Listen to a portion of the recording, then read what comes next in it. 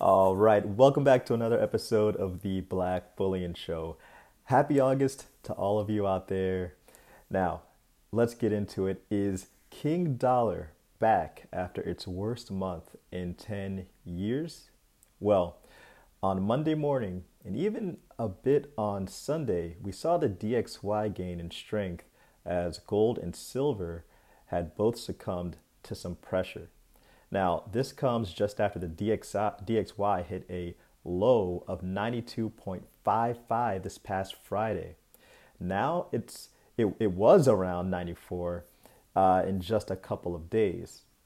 Now, today we also got some economic data that also applied some pressure to gold and silver as well. So, what exactly is going on with our monetary metals today? Well, find out shortly. But first, if you're new to this channel, please hit that big red subscribe button right down below. Also, please hit the like button. Helps to get this economic evangelism right on out there to the masses to bring more people into precious metals. Okay, so in recent days, the euro has been gaining on the dollar.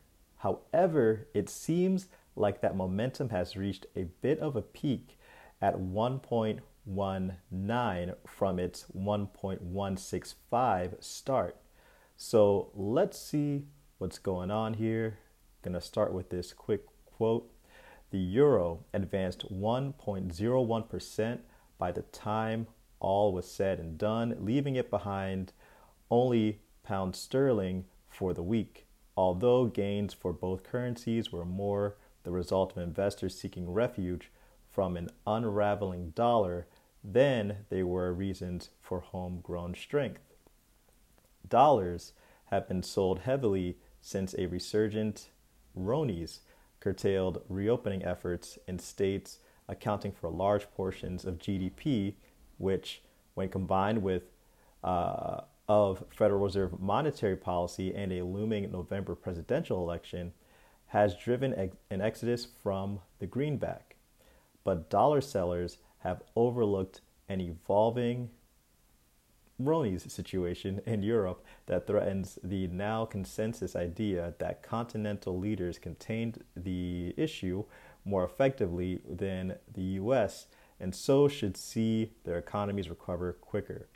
That assumption is a part of what underpins the euro's recent rally. When it comes to the euro and the broad US dollar, it is all about growth expectations, says Jordan Rochester, a strategist at Nomura, who advocated buying the euro when it was trading around 1.105 in late May. The steady downtrend in the cases in Europe may have reached its limit with the state of reopenings. In the Big Four, Spain stands out with a pickup in cases that has led to the UK reintroducing its travel quarantine for travelers that return from that country. This comes as the US shows signs of the Ronies cases slowing in states such as Arizona.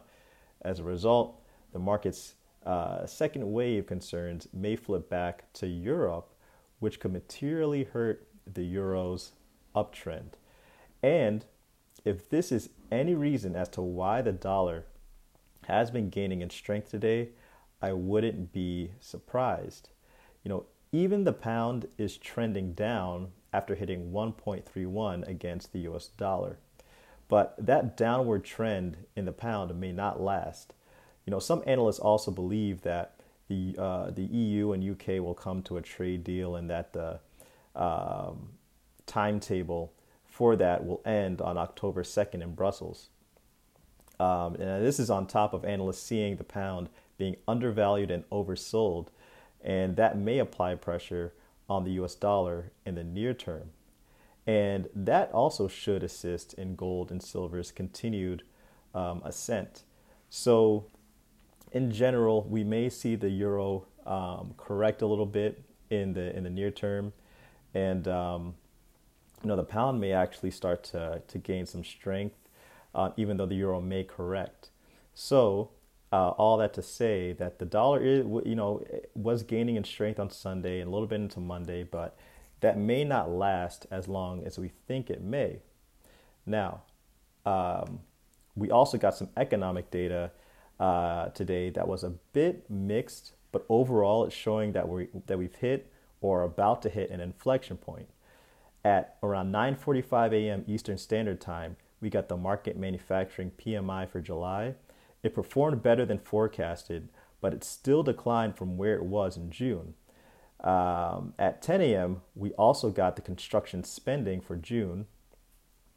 And it was previously at negative 1.7%, forecasted to be about positive 0.5%, and what we got was negative 0.7%. And we also got the ISM Manufacturing Index for July, and it performed better than forecasted, but only by a little from its expected 53.6. We actually got 54.2. Now, what's interesting here is that this article here that I have right here states that if the PMI struggles to remain strong, that may weaken the dollar. Now, we already have some major headwinds for the dollar, and even though the PMI performed better than forecasted, it wasn't enough to keep the dollar afloat around 10 a.m. Eastern Standard Time. I mean, it went from nearly 94, it was at 93.99 to 93.73. So if this data marks a downtrend in the future, then we may have some serious issues for the dollar. So let's take a look finally at our shiny friends, gold and silver. So as you can see here, earlier on, gold and silver in the day, Eastern Standard Time, shot up, but then the dollar started to really gain some strength, and that's when we start to see both gold and silver take a turn. The dollar saw some weakness right around the 4 o'clock hour and a little bit after, and the dollar and silver and gold started to perform decently around that time. Then again, sunk down a little bit around 6. And you just kind of notice this up and down motion along with the dollar, and pretty much around 9:45, as we mentioned, we had some data that had the silver and gold go down, and then right around 10 a.m., that's when we got some of that mixed data. But still, it was somewhat positive for gold and silver as we see an ascent from that 10 o'clock hour, and we saw the dollar go from 93.99 to 93.73. So again, we had some strength with the dollar today, but overall, the risk on sentiment that's been beneficial to precious metals, in my opinion, it's not going to be stopped by a little bit of positive pressure from the US dollar. So guys, that was your Monday morning in precious metals. Things may change as we get some news on the stimulus package, but until then, don't worry about gold and silver. They're doing just fine.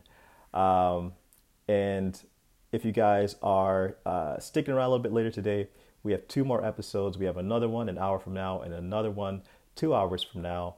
We have 3 episodes a day, so definitely check those out. And if you're new, please subscribe so you can be abreast of that. And also, please hit the like button, again, to help get this economic evangelism out there to the masses.